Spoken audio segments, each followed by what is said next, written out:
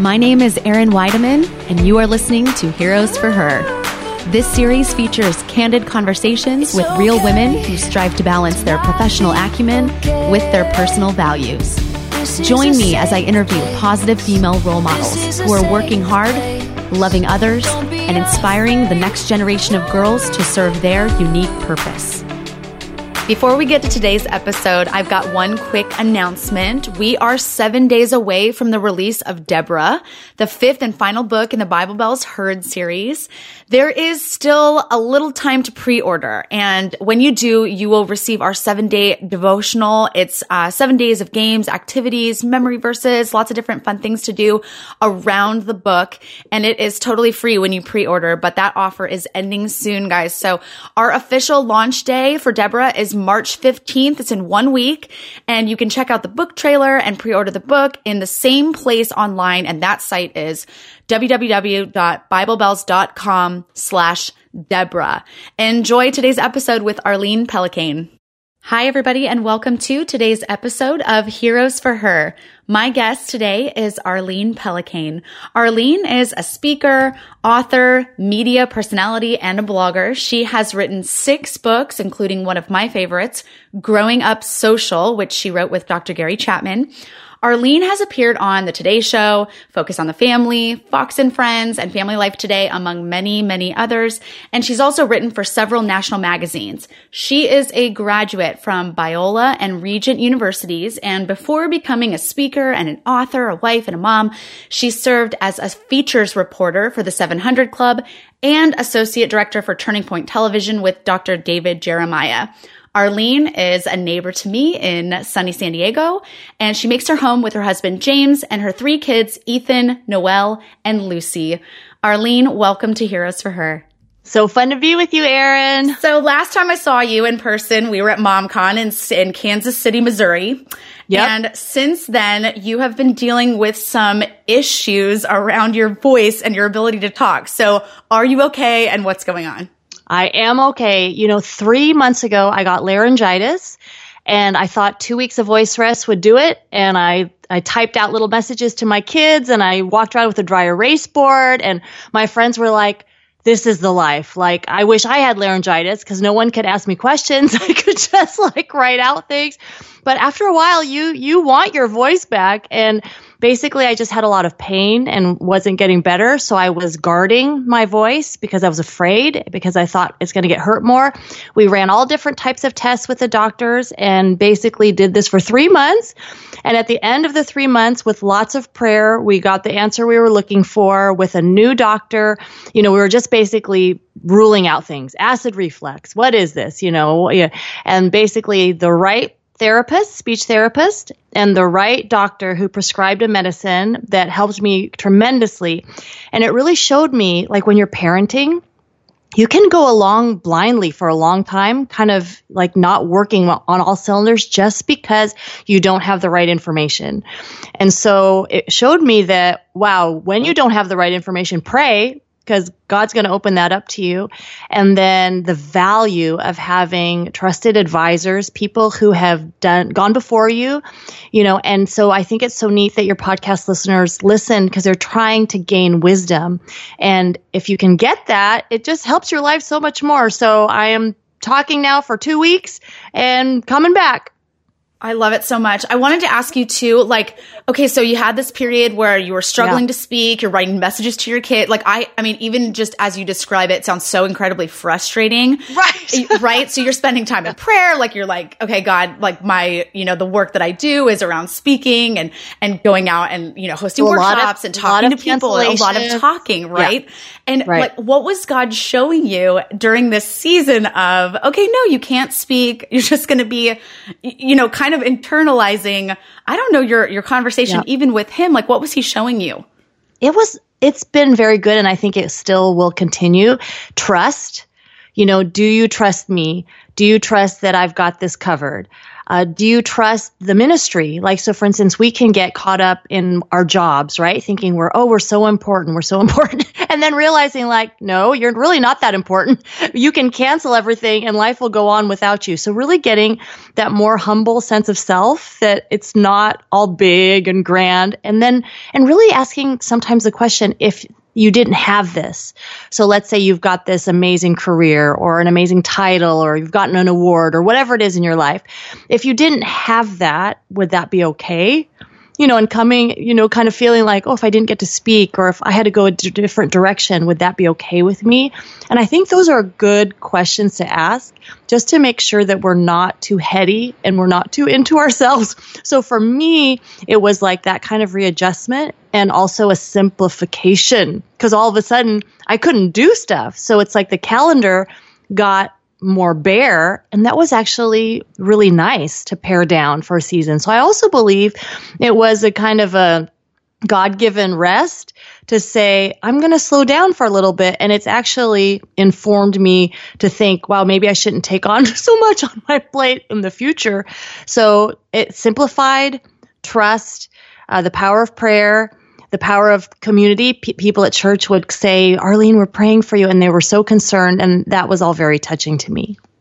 Oh, that's so cool. And I love that. I love that because God can work when we're doing nothing. Yes, and he totally does. And the things that God can do while we're resting are a lot of times a lot more than we could do if we were just grinding and trying to like overload our schedule with all this stuff. And you having to learn that, not the hard way, but just really being in a season of simplicity and letting him do his thing. It's so cool. So I want to give people a little insight into just why I love you so much. And I'm so excited that you're here. So you and I met a couple of years back at an event at the Rock Church in San Diego, and you were hosting a parenting workshop, and it was all about families and technology. And I was there. I had a little Bible Bells table, and we had one title. I mean, this was long ago. But I went and I attended the event as an audience member. And I was sitting in the audience, having never heard you speak. I mean, never had been introduced to you in any sort of a way. And I'm sitting in the audience, just writing copious notes and texting my husband, which you're not supposed to do in church, and just saying, oh my gosh, the woman that is speaking at this workshop is just speaking directly into my soul about families and tech and screen time, like practical tips and tools for how your family can survive this like tech-filled world we live in. And it was such a good event. But I wanted to ask you, because we're going to get into, families and technology and the entire conversation today. Why did you feel inspired, even just years ago, to start writing on this particular subject?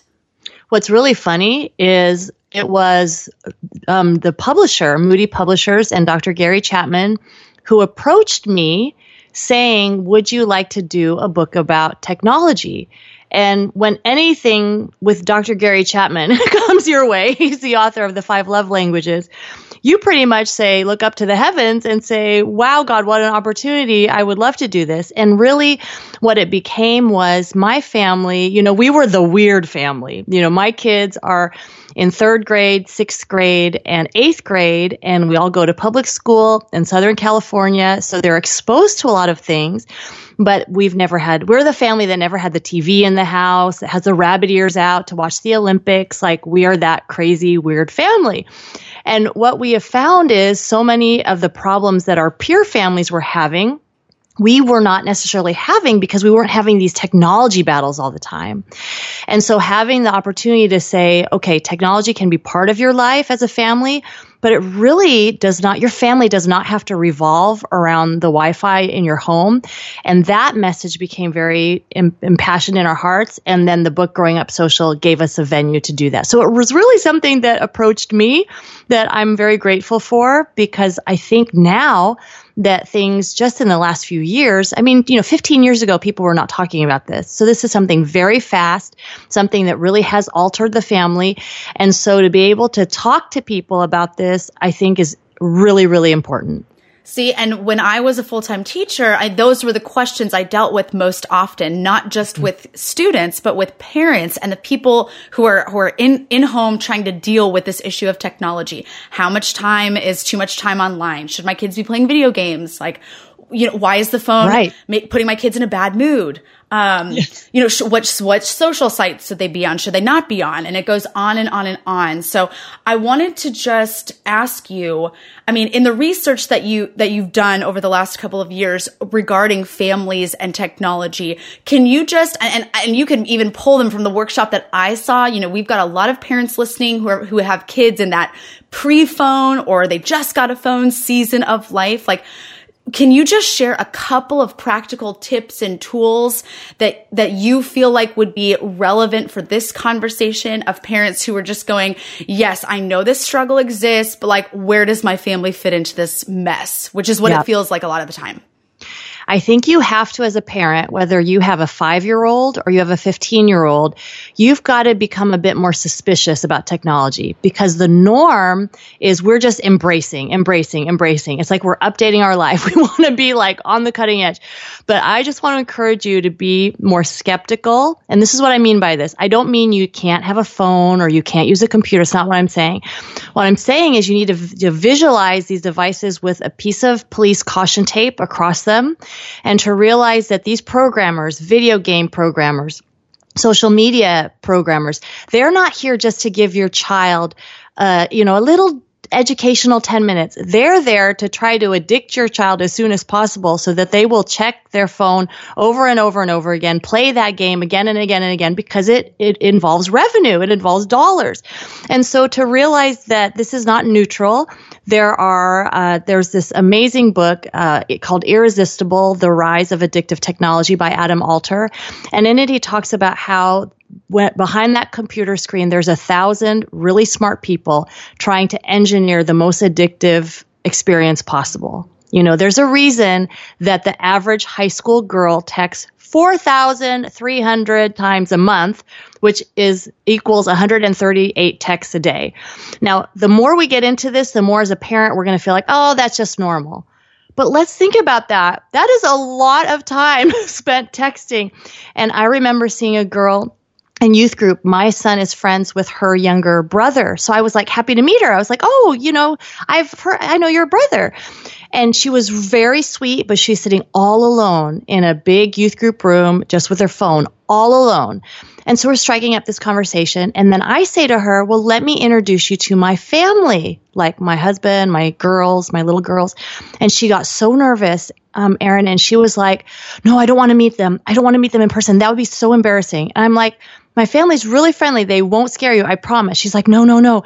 I just can't do that. And what we see over time is like, wait a minute, why can girls, boys, why can't they just interact like socially? These are not high pressure situations. It's not a job interview. Right. This is not difficult, And so I think as a parent, we really have to say, what is the average doing? Okay, the average child is on their phone, computer, whatever, 8+ hours a day. The average child is going to play 10,000 hours worth of video games by the time they turn 21. And we have to say, wait a minute, do I want an average child? Do I want an adult girl that won't be able to relate in life to people, that will be really stymied by a job interview, that will struggle with going online too much? Is that what I want? And so parents, just know you have the power. You have a lot of authority. You don't just have to say, well, my kid won't do it, or my kid argues, or my kid's going to throw a fit. Well, let them throw a fit. And when I ask parents, what's the thing they have, with older kids, I always like to ask this question, what's the thing you wish you would have done? And 100 out of 100 times it's about technology. And it's typically, I wish I would have taken away their phone at night. So for those of you with older kids who have phones, a wonderful action step is take their phones at night. Because I love to say that after 10 p.m., nothing really great is happening on that phone, and nobody's going hashtag Bible study at 3 a.m. It's not happening. So collect your child's phone at night. That's a great place to start with your older kids. And with your younger kids, why not consider what Bill Gates did, which was not give his kids a cell phone until they were in high school? Bill Gates. So I love those tips so much. And I taught high school and I taught middle school for such a long time. And there was such a relationship between the kids that did have phones versus the kids that didn't have them or got them a little later. And I would hear that from parents all the time, just feeling like they were held hostage by their children because of this phone situation and not feeling empowered as parents to go, hold on a second, I gave you that phone. If you're not using it correctly, or it's debilitating, or it's creating some negative, impediment in your development in some way, like I have the right and the responsibility and the great honor to lead you in this moment and to remove this temptation from you, to take something away so that it's gonna fill up and expand your life in a positive way. So I love these tips. So true. And I want to switch gears here because growing up social, like I refer to that book often. It's something that Brent and I mean, we're raising an almost 4-year-old who sees us on the phone, right? So a phone is not in her near future in any stretch of the imagination. Right. However, she is learning to develop the routine by watching how Brent and I use our phones. So I want to switch gears here because your new book is called Calm, Cool, and Connected, and it is geared toward adults. And I want to talk about, as adults, what we can do with our use of technology that will not only be healthy for us, but will also set the correct model for the use of the phone in a positive way for our children, because ultimately that's what we want to do as parents. So my next question, sorry, it was a long lead in to this question, which obviously you and your husband, you probably talk about this topic often, the idea of how much of the phone do we use and what's appropriate in our home and how are we setting a good example? What does partnership for the two of you look like around this conversation of your family and technology use? I think a lot of it is it's like putting in the good stuff first. So we don't necessarily have all these conversations about what we're not going to do. It's more conversations of this is what we are going to do. So in other words, in the routine of our family, dinner time, I think 9 out of 10 times, my husband's a realtor, but a lot of times he is home for dinner. And so dinner time, that's a given. No phones, no technology. This is our dinner time. We do martial arts together. So that ends up being 2 to 3 times a week where we are in a car together to and from the dojo. And then we're actually rolling on a mat together 2 or 3 times. And then there's the family bike ride that once a week we try to get on a bike ride. It doesn't happen every week, but that's a goal. So it's not so much like, what aren't we going to do? It's more like, what are the memories we want to create as a family? And what are the times, the quality time? So not just quality, but quantity, like in the week. And then what you'll see is once that's all there, you realize there's not a whole lot of time for like playing video games or watching TV because the time is being spent otherwise. So I would spin it in a positive way, like what are the things you want to do with your kids and have you and your spouse talk about those things. And then, we are not perfect. There are things that we have thought of, like let's turn off our computers at 6 p.m. or let's turn them off at 7 p.m. or 8 p.m. And then invariably one of us will be on the computer and be like, oh, we've slipped into a bad habit again. So things like that we talk about, of powering down in the evening so that we can have that time with each other as a couple. And then watching TV, we do it as a team sport, like we do that together so that it's not like one person's watching and one person isn't. I already told you we don't get cable, so I'm talking about the rabbit ears or like a DVD, but that's something more family oriented. So those are some discussions we've had as a couple. It's so cool. And I love the acronym that you came up for, just some of these tips and practical tools that you can use in your day-to-day. And the acronym is HABIT. Will you walk us through like what each letter stands for and some implementation for each one of those in our lives? Because all of these tips are super practical. Because that's the thing. You can read a book like Calm, Cool, and Connect and be like, yeah, I agree. And then not do anything. Right, and now it's what? like, that did not really help me. So the idea is habits, having small daily habits that you change on purpose that really make a big difference. And these are very small. So so the word is habit. The H is hold down the off button. So the question is here, do you have this digital binky that you must have at all times? Or are you, as a parent, as an adult, able to hold down the off button? Can you hold down the off button during mealtime? Can you hold down the off button during night so that you can get a good night's sleep? So those are some questions you can ask. And it's always great to go to bed and to wake up without your phone. So it's like not the last thing you see and not the first thing you see to stress you out in the morning. So hold down the off button on purpose. The A in habit is always put people first. And it's the idea that it used to be in our culture, if you walked into a room, people would like look at you at least, even in a doctor's office, and maybe acknowledge you with their eyes or nod at you or smile at you. But of course, your best friend could walk in the room and nobody moves. Everyone's just like looking down at their phone.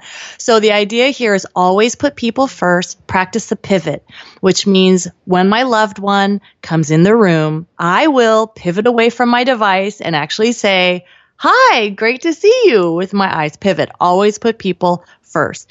The B in habit is brush daily, live with a clean conscience. And it's the idea that the online world can very much be a murky world, whether you are shopping too much and you're in debt, whether you are watching pornography, whether your kids are Google searching something and then see something completely inappropriate. You know, it is it's a dangerous place. And so to think, okay, I need to brush daily every day. Lord, I dedicate my computer use to you. I dedicate my children's computer use to you. Show me, Lord, if there's something that is causing sin in our family's life because of this online use. Show me. Help us to brush daily and teach your kids, you know, just the same way that they brush their teeth, that they can be thinking, confessing to the Lord, Lord, is there anything I've seen? Is there anything I've posted unkindly, rudely, anonymously, you know, that I need to make right? So brush daily. The I in habit is I will go online with purpose. And it's the idea that, yeah, you got on the computer 3 hours ago and now you're like, what in the world am I doing here? You know, it's just too tempting to get distracted. So ask yourself the question, what am I here to do? And then go ahead, answer that email. Go ahead, listen to that podcast. Go ahead, watch that one show, but then turn it off. You know, so go online with purpose. And then the last one is T of habit, and it's take a hike. That get outside. So many people are not spending time outdoors. I read this article that kids in the UK get less sunshine than prison inmates because the prison inmates are required to go outside 1 hour a day. It's required that they are allowed to have sunshine.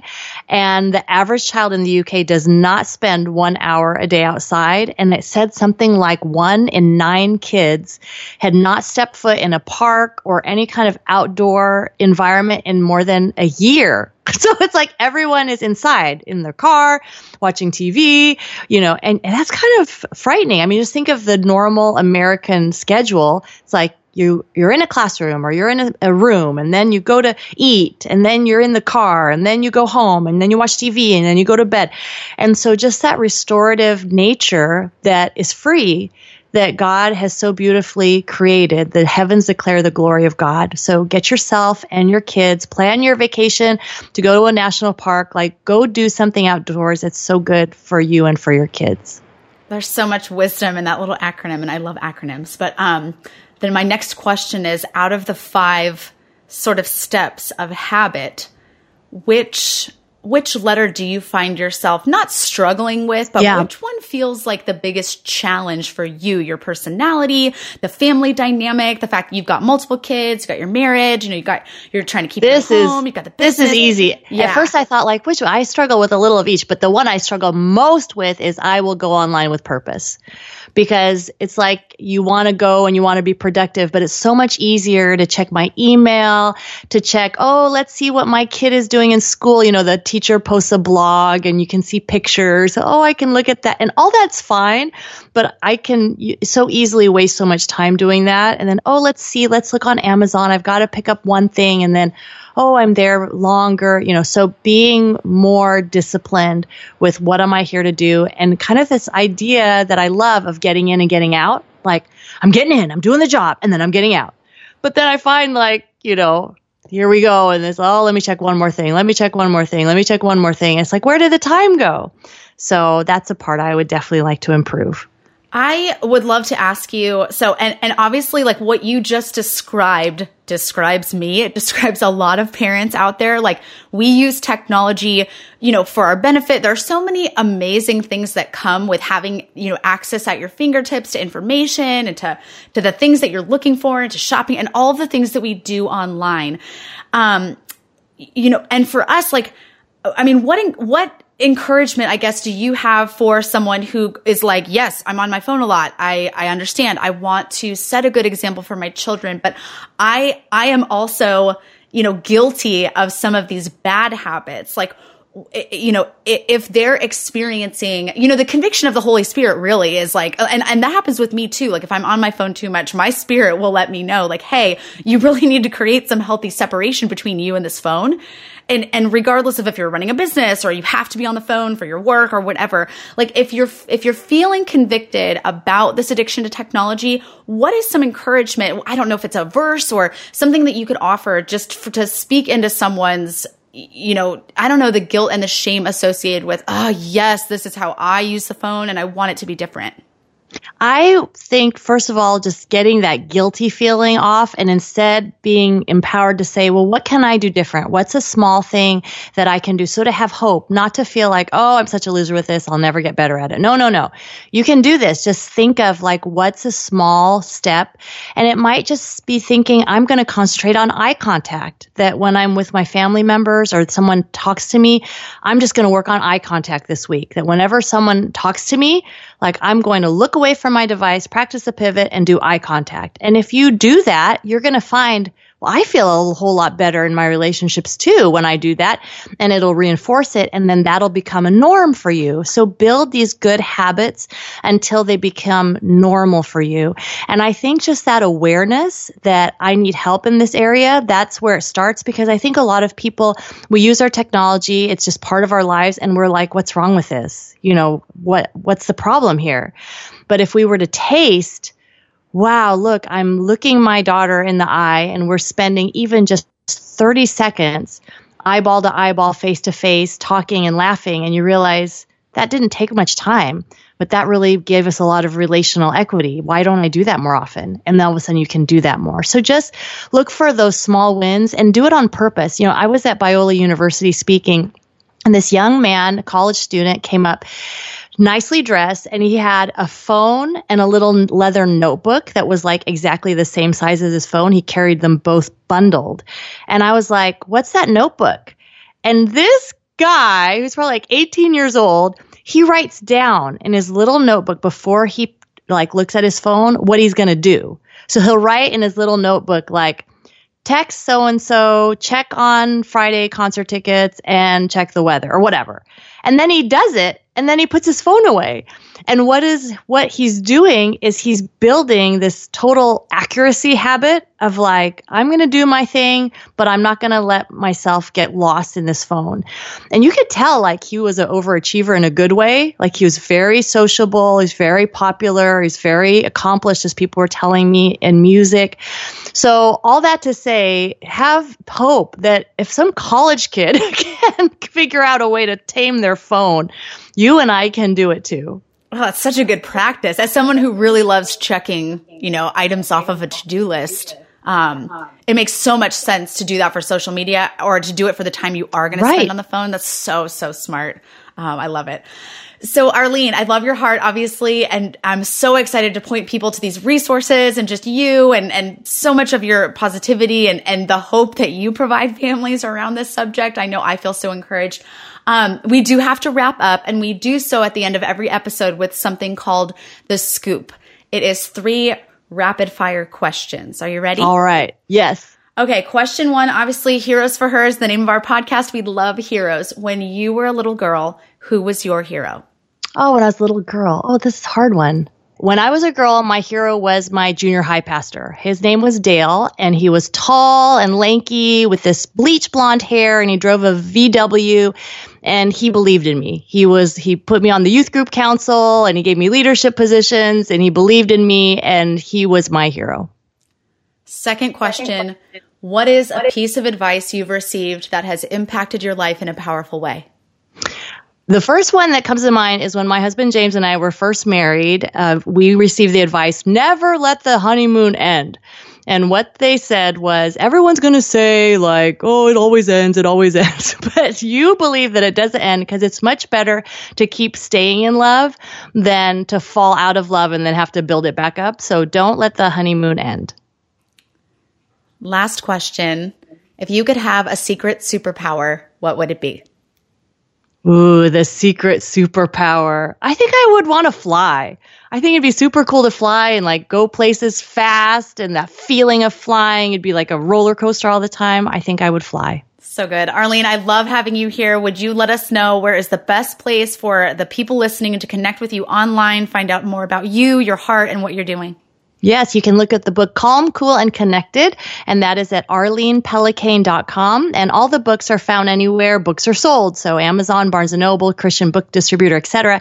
And I have a new book coming out in April called Parents Rising, 8 Strategies for Raising Kids Who Love God, Respect Authority, and Value What's Right. So if that sounds like the kind of kid you'd like to raise, you're going to love that one. Coming out in April. Amen, sister. That's the kind of kid I want to raise. Thank you so much, Arlene, for being here. I love you so much. Thank you, Erin. Love you too. Thank you for listening to this week's episode. If you enjoyed our conversation, please be sure to rate and review us on iTunes. If you have any questions, thoughts about the episode, or ideas about how we can come together and support our girls, we would absolutely love to hear from you. You can email us at hello@biblebells.com.